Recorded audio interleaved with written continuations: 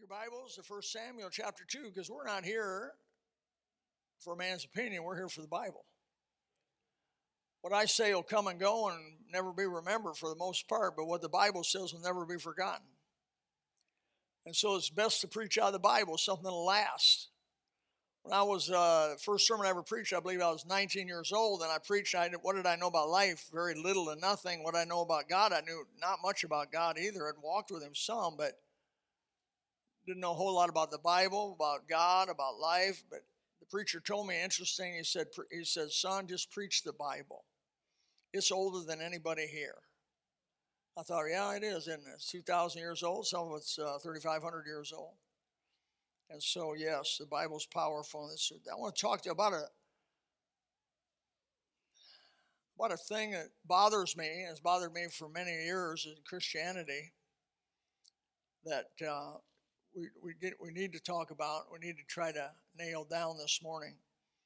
I think I mentioned a little bit of this. A couple of weeks ago, I was in the parking lot with a man, 58-year-old man, that had come do a little bit of work at the church, and I was just talking to him, and I gave him an invitation to come to church, and he mentioned to me that he didn't go to church, hadn't gone to church, wasn't a religious person.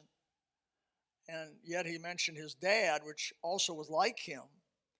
But in the latter years of his dad's life, last 10 years of his dad's life, his dad made a profession of faith, trusted Christ. And he said, I know my dad well. He said, my dad had something. He changed. He was different. And he had something, he says, that I need right now. I need in my life. I don't have. I thought, wow, God's calling this man. And so I got to give him the gospel and talk to him. I said, well, what are you resistant about going to church? He said, well, there are hypocrites in church.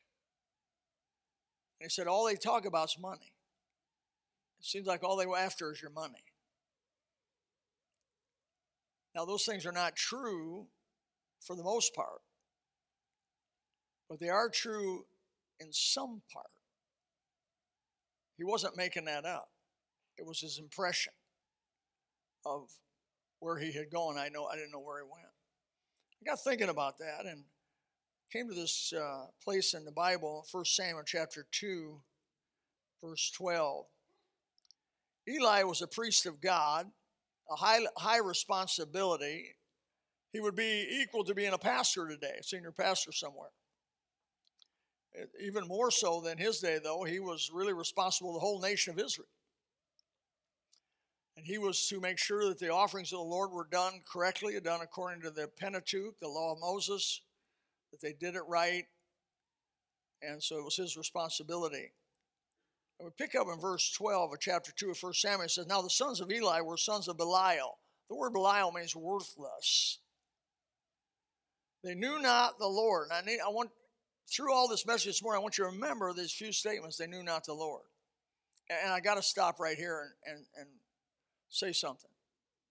A good friend of mine, for many years, since 1980 and before really, Jim Odom, pastor of Seagate Baptist Church for many years, on Father's Day, that was last Sunday, got to meet his father. He went home with the Lord. His funeral service will be tomorrow at 11:30, if any of you would like to attend down at Seagate Baptist Church. He was an honorable man, an upright man that loved God and wanted to do the right thing. And we appreciate him as one of my colleagues in the faith. And so, let me return to this now. The problem with these boys of Eli was that they were posers. They were pretenders. They were pretending to be Christians, while in designated offices that they had received because of their family, they had received this office of priest coming down through their daddy, Eli. And the real problem with the situation with Eli and his sons, with these boys, they knew not the Lord. I like the Bible. There's no gray area. It's black and white. And if you skip down there to verse 17, wherefore the sin of the young men was very great before the Lord, And this is important to remember this phrase, for men abhorred the offerings of the Lord. So because of these two young men, because of their hypocrisy, and because of their misdealings with the offerings of God, stealing, if as it were, embezzlement of the things of God, obviously and openly, and because of their, it says in that passage, their open immorality that they had, people began to abhor the offerings of the Lord. That man in the parking lot, I said, there are hypocrites in church. The church is a hospital, and we want every sick person out there to come. We're not a museum of perfect examples of Christians all gathered together on Sunday. We're sick people, sin-sick people that need the Lord, like she sang. We're people who need the grace of God. We're people who need the cleansing power of the Holy Spirit and the Word of God. We don't come here as a bunch of perfect people. We come here as people in need of God and what He offers to us. So I would not be surprised to see hypocrites in church. Now, maybe he was talking about some leadership that he had seen that was hypocritical, and that's really even worse. I told the boy, I said, don't go to hell because of some hypocrite. Because they're going to be in hell, and you're not going to be with them. Because hypocrites are not going to heaven. True hypocrites are not going to heaven. Posers are not going to heaven. Because the Bible says there in verse 12, they knew not the Lord. Ultimately, though they looked like they knew the Lord, they sounded like they knew the Lord, they acted like they knew the Lord, they had a position, an official position as if they knew the Lord, they did not know the Lord. God looks at the heart, man looks on the outward appearance, but God gets to go right inside and look at the heart. What you do in secret, what you believe, and what you think about in secret, God looks at. Let's go to chapter 2, verse 27. And there came a man of God unto Eli and said unto him, thus saith the Lord, did I plainly appear to the house of thy father when they were in Egypt in Pharaoh's house? And the answer is yes. And did I choose him out of all the tribes of Israel to be my priest? It was his great-grandfather. Let me go down the road. To offer upon mine altar, to burn incense, to wear an ephod upon him? And the answer is yes. And did I give unto the house of thy father all the offerings made by fire of the children of Israel? The people who brought offerings to the temple, part of that offering went to those who worked at the temple, sons of Levi, Aaron, and his descendants. And then he asked him in verse 29, wherefore kick ye at my sacrifice and mine offerings, which I commanded in my habitation, and honorest thy sons above me, to make yourselves fat with the chiefest of all the offerings of Israel, my people. Eli had brought his sons in to be priests, I guess whether they really deserved it or not. My son and I have talked about this. It's called nepotism. Nepotism. There's an example of that there. Therefore the Lord God of Israel said, I said indeed that thy house and thy father's house you'd walk before me forever. But now, the Lord said, be it far from me, for them that honor me I will honor, and they that despise me shall be lightly esteemed. God's promises, in much of God's promises, they're conditional. If you serve God and obey him, he'll bless you. You turn away from him, he'll be your enemy. Behold, the days come, and I will cut off thine arm, and the arm of thy father's house, and there shall not be an old man in thy house. Verse 35, and I will raise up a faithful priest, as Samuel is speaking about, that shall do according that which is in mine heart and in my mind, and I will build him a secure house, and he shall walk before mine anointed forever. What turns people off to Christianity?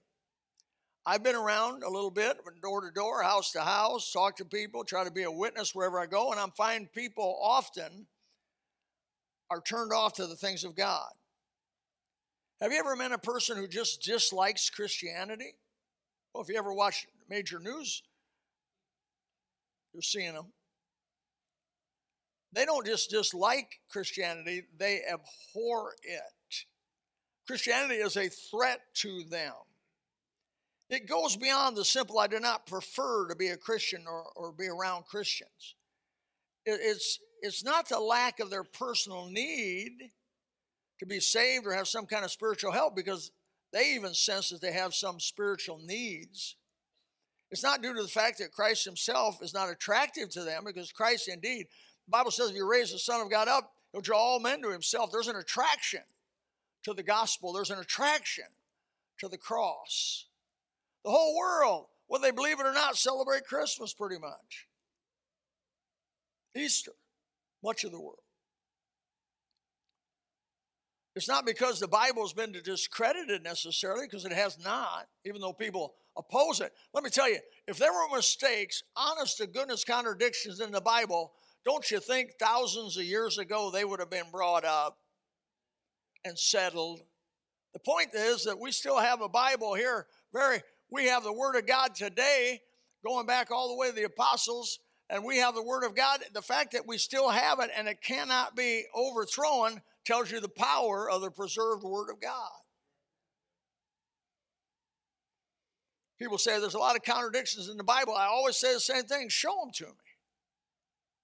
They don't know. They don't know what they're talking about. Or it's not because that these people are in a cult or ingrained in some other teaching, but because they've been turned off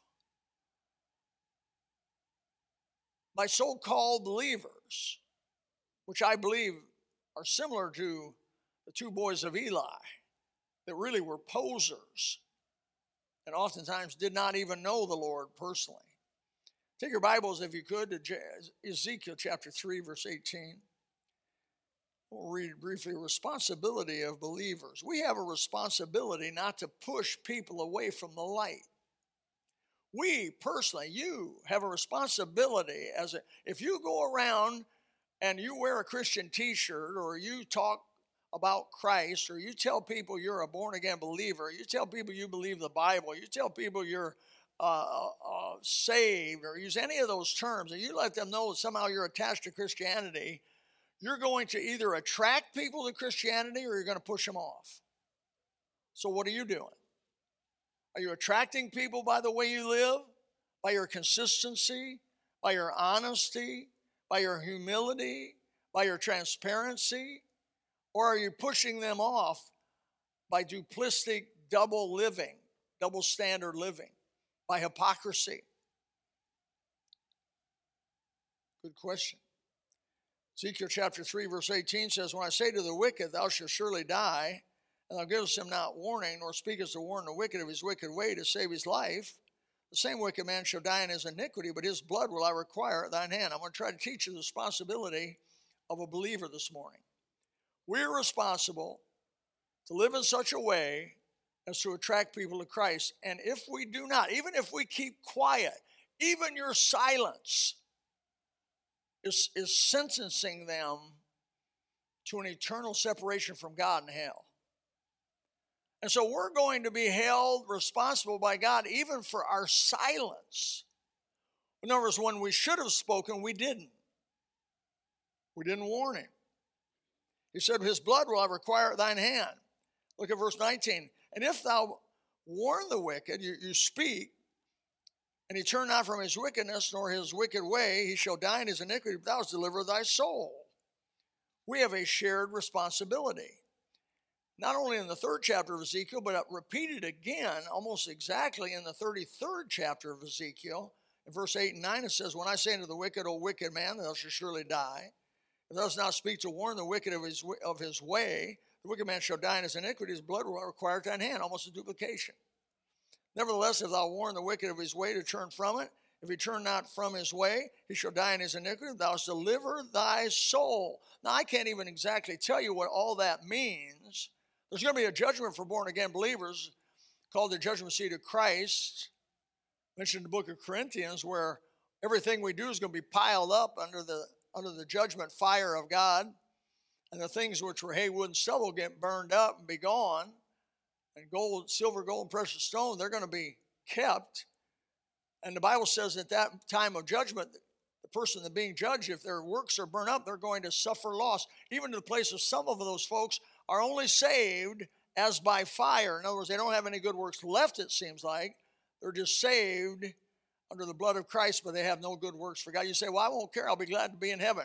You're fooling yourself and you're lying to yourself. You know it's bad to lie to yourself. Don't lie to yourself. Just like you care today about the things that go on in your life, how much more will we care about the things in heaven when we get there before Jesus? And we see it's all real. This is all is what it is. Whoa. See, we walk by faith now, but there's going to be by sight. It's going to impact you. It's going to knock your socks off. Paul, agreeing with his teaching in Ezekiel chapter 3 and Ezekiel chapter 33, says in Acts chapter 20, verse 26, he says, wherefore I take you to record this day that I'm pure from the blood of all men. That's a phenomenal statement. Paul says, I've been faithful to preach the gospel to every creature. I've been faithful to warn the wicked of their wicked way. I've been faithful to say you're wrong when it's uncomfortable to say you're wrong. I've been faithful to be unpopular among my own people. And he was unpopular among the Jews, was he not? Who whipped him all those times? Who beat him with the rods? And who? It was the Jews that did that most of the time. His own countrymen. He was a Pharisee of the Pharisees. And then he was willing to stand up for truth, whatever it cost him. And he says, I'm free, I'm pure from the blood of all men. And what a statement that is.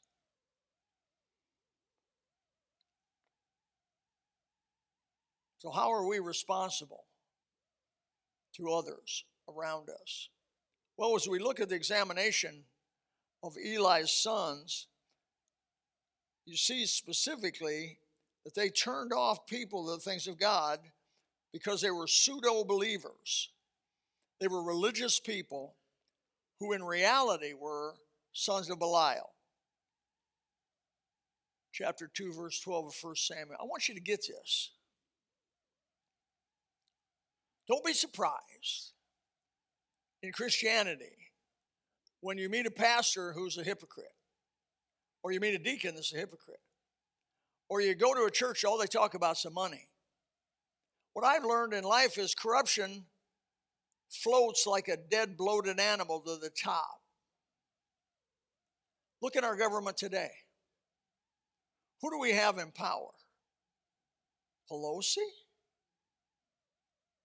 Schumer?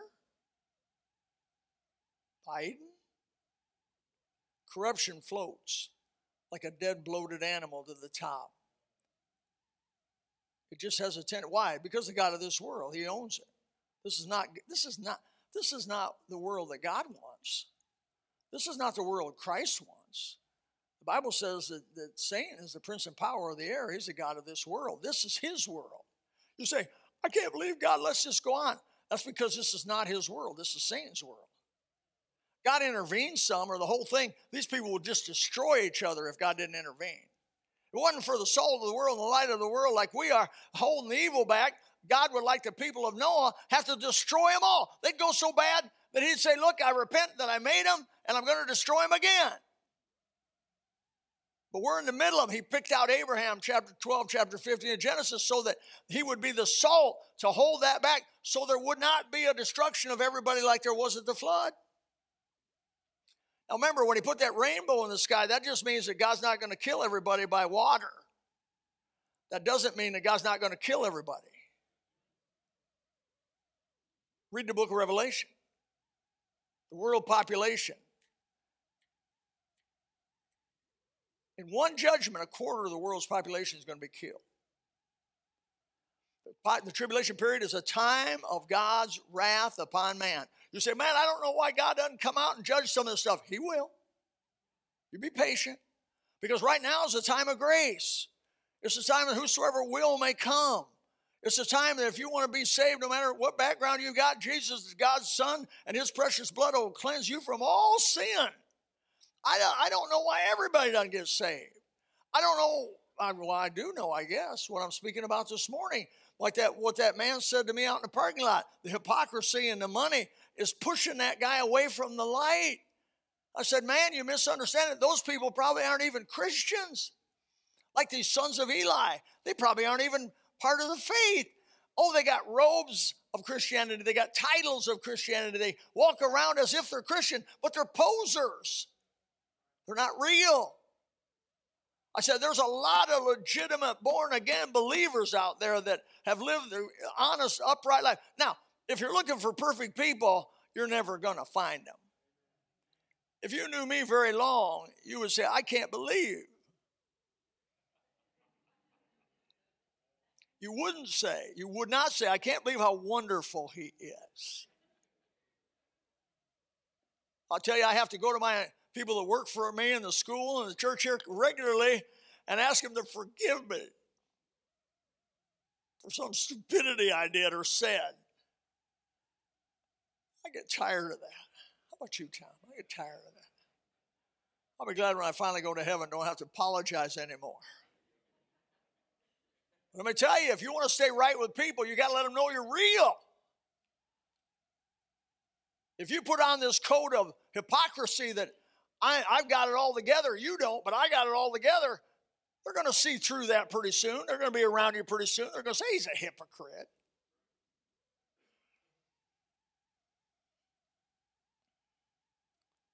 These sons of Belial, these worthless sons of Eli, were second-generation Christians, I'm going to call them for my sake. They knew better. They had all the opportunity. Why is that the son of a preacher is so bad oftentimes? Why is the reputation of preacher's sons, well, they're some of the worst? No offense, Troy.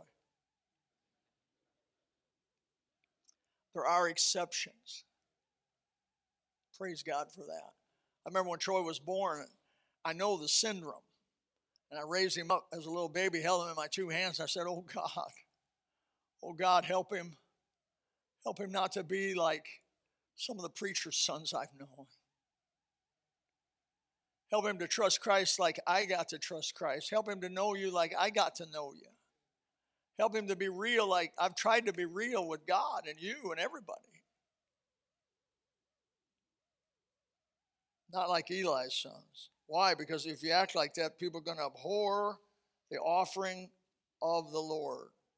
These so-called men of God in the service of God, full-time ministry, working for the church, as it were, putting it in our terminology, these sons of Eli, perverted the tithes and offerings of God.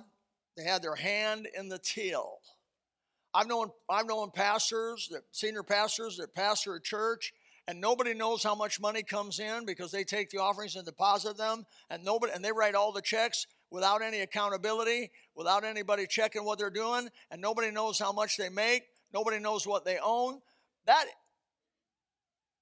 causes people not to want to be Christian. What do you want? You want what we do here at Gospel. What do we do here at Gospel? I have no access to any money, any account. My name is not on anything at Gospel Baptist Church. Neither is Chris, and neither is Thomas, and neither will any pastor of this church, as by the grace of God. We have an accountant. She's under accounting rules. She has checking. We have auditors. We have people that bring the money in, count it, give an account to somebody else who recounts it, and then a person who deposits it, and that person checks this person, checks this person. If you designate money to go somewhere, it goes exactly where you designate it, or we ask you, do you want the money back? You say, you ever do that? Absolutely, I've done that. I've had thousands of dollars given to the church, and weren't able to use it for what they wanted to use it for. And I said, we can't use it for what you wanted it used for, we're going to have to give it back to you. And they'll say, normally they say, I've already given it, you go ahead. And I said, well, what do you want it for? Where do you want it to go? That's the way I'd want to be treated. I've known folks, they have a big deal where they collect money to do something. Eventually they take the money and do something else and never ask the church if it's okay to do that. That's why people despise the offering of the Lord. Over and over, money. And another thing is, they talk about money too much. Talk. Money. Talk. Let's have some, you can't believe how much material I get in the mail that trying to help me fleece you. Oh, we got a neat little way of fleecing these people. They don't use that terminology. But you can raise a bunch of money if you use our little slick deal here and instead do that. We don't do slick stuff. When we built this building, $750,000, it was the biggest thing we'd ever tried to do. We paid as we went. I didn't know how in the world it was going to happen. I got on my knees night after night after night and said, God, I'm going to be the biggest fool this side of the Pecos. I mean, they're going to run me out of here. How in the world are we ever going to raise $750,000? But God, you are God. And I believe you can do anything. And if we never test you, we never know. Bill Davis was our treasurer. He had just gotten saved. Now, he had been a real responsible individual, been an accountant, had 20 guys working for him, worked for a large glass company, traveled all over 74 foreign countries. He had a budget given to him of $120 million. Very responsible man. He got saved here at the gospel, he and his wife. He became our treasurer. He became our financial secretary, whatever you call her. He said, I've never seen anything like this, preacher. He came to me and he said, one Sunday, we got a bill for the drywall, $112,000, and we don't have any money for it. I'm like, why are you telling me? Because when you're the head guy, you're going to take the beating. I said, oh, God. He told me Sunday before he preached. I said, we took an offering that Sunday. I said, oh, Lord Jesus, you got to show yourself strong. Pretty soon after the service, he came almost running down the aisle. He came quickly down the aisle. He said, preacher, preacher, preacher. I never said a word. He said, we got $160,000 in this morning for the building. I go, glory to God. Hallelujah. You know what I found in the ministry? The less you talk about money, the better off you are. Be honest, be transparent, do right, give financial statements. You don't have to be a member of Gospel to have a financial statement here. We'll give you one. You don't have to be. If you want to know what we do, where we go, you want to know how much I make, how much Chris makes, how much Thomas makes, how much Mrs. Moats makes, how much Wendy makes, how much Pam makes, how much the teachers make. It's open knowledge. We're not hiding anything. Why? We don't want to push you away. We don't want to be like the sons of Eli and push you away from the gospel. We don't want to push you away from the things of God. There's so many preachers on TV and the internet that are pushing people away from the gospel. So many charlatans. You know, sometimes I believe people would rather follow a charlatan than they would an honest person. You say, preacher. Oh, you think I made that up? Well, let's go to the book of the Bible, 2 Corinthians chapter 11, verse 4. Paul said, for if he that cometh preacheth another Jesus, whom we have not preached, or if ye receive another spirit, which ye have not received, or another gospel, which ye have not accepted, ye might well bear with them. In verse 19 of 2 Corinthians 11, it says, for ye suffer fools, the word moron, by the way. You suffer morons gladly, seeing yourselves are wise. For you suffer if a man bring you into bondage, if a man devour you, if a man take of you, if a man exalt himself, if a man smites you on the face. They put up with it. Paul said in verse 15 of chapter 12, he says, I will very gladly spend and be spent for you. Though the more abundantly I love you, the less I be loved. Ooh. So why does Joel Osteen have so many people attending his church and phenomenal income and all? Why did Jimmy Baker succeed financially so much? And how did he fleece God's people so much? It seems like sometimes God's people would rather follow some illegitimate poser than they would the local preacher who they see, they know, is accountable, serves with them, lives with them, walks with them. That's because when they look at that internet guy, they don't see any flaws because they don't get to be around him. But the local guy, they get to be around him, And they see him and they look down on him sometimes. I'm not talking about me. I'm just talking generally speaking. And oftentimes the poor local guy, he's barely making it financially while his people are given to this internet guy who has absolutely no accountability for the money. He's buying him. What's the guy out? What's the preacher right now? I can't think of his name. Probably the best I can. He's got 3 jets. He said he had to buy a 3rd jet because the other 2 were too small. Stop. I know rich people that only have 1 jet. I know personally a guy that has a $20 million jet. And he just sold it because he said it was too much to hire 2 pilots, have them on standby all the time. And he said it was just, I'm going to fly commercial. Now, if that guy who makes many, many millions of dollars a year can only afford 1 jet and then got rid of it, what is a preacher doing with 3 jets? Or let me just say it this way. What's he even doing with 1 jet? He got that because people gave, like these sons of Eli. I think you should stick with your local church. You can see it, you can touch it, you can feel it, you can make it accountable, and that's where you want to put your investment, in your local church. If they're doing what's right. I'm just trying to give you a good case of biblical common sense. And I'm not saying you don't have it, but you should have biblical common sense. How are you living? In such a way to attract people or such a way to repulse people? Because one way or another, you're doing one or the other. We don't want to be hypocrites. Well, I don't want God to say, be far from me. From them that honor me, I will honor, and they that despise me shall be lightly esteemed. I don't want to be that guy. I want to be Samuel. One of the greatest priests of the Old Testament was Samuel. Samuel was raised up because of the hypocrisy of Eli's sons and because he preferred his sons over God. Let me say this.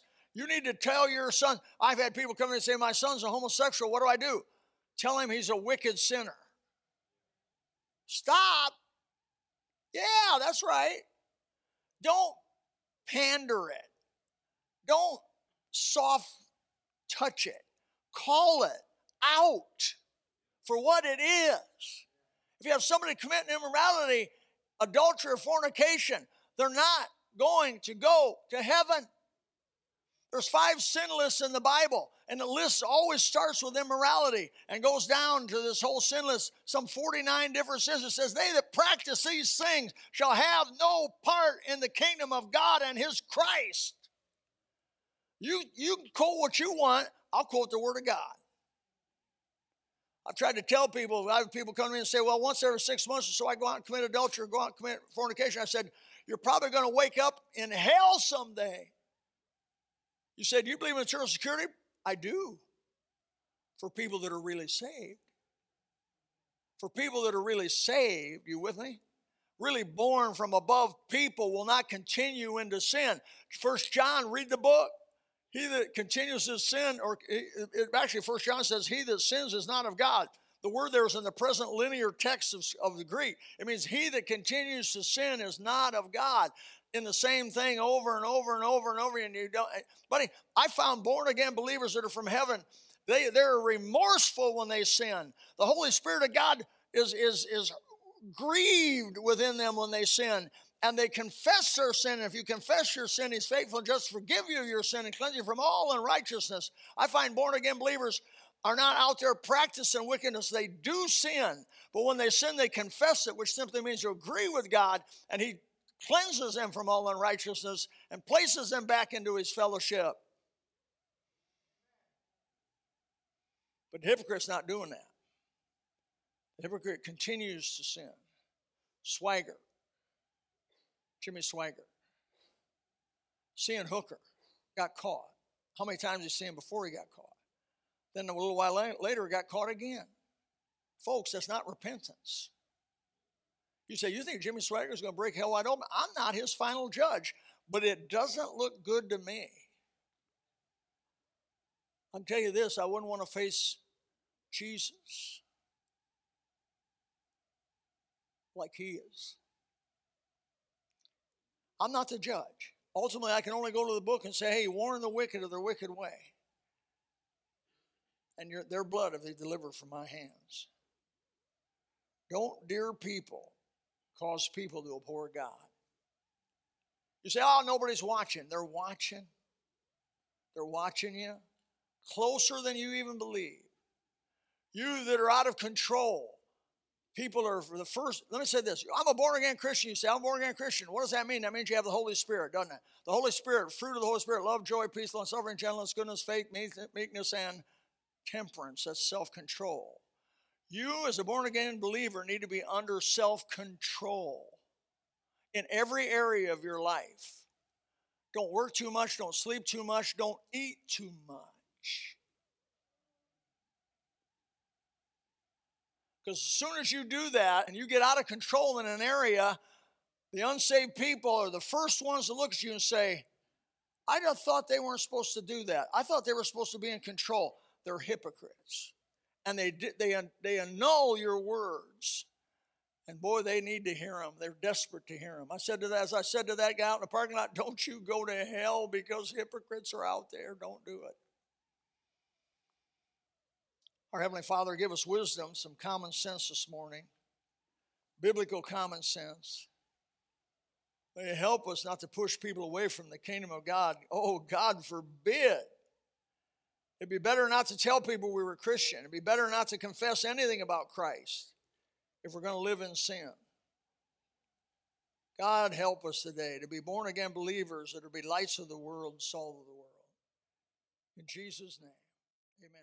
If you would like to know more about the Lord Jesus Christ, you may contact us at the church website, gospelbaptistchurch.com, or you can go to Facebook and type in Gospel Baptist Church, Bonita Springs, Florida. Also, you could call the church office at 239-947-1285. Thank you, and God bless.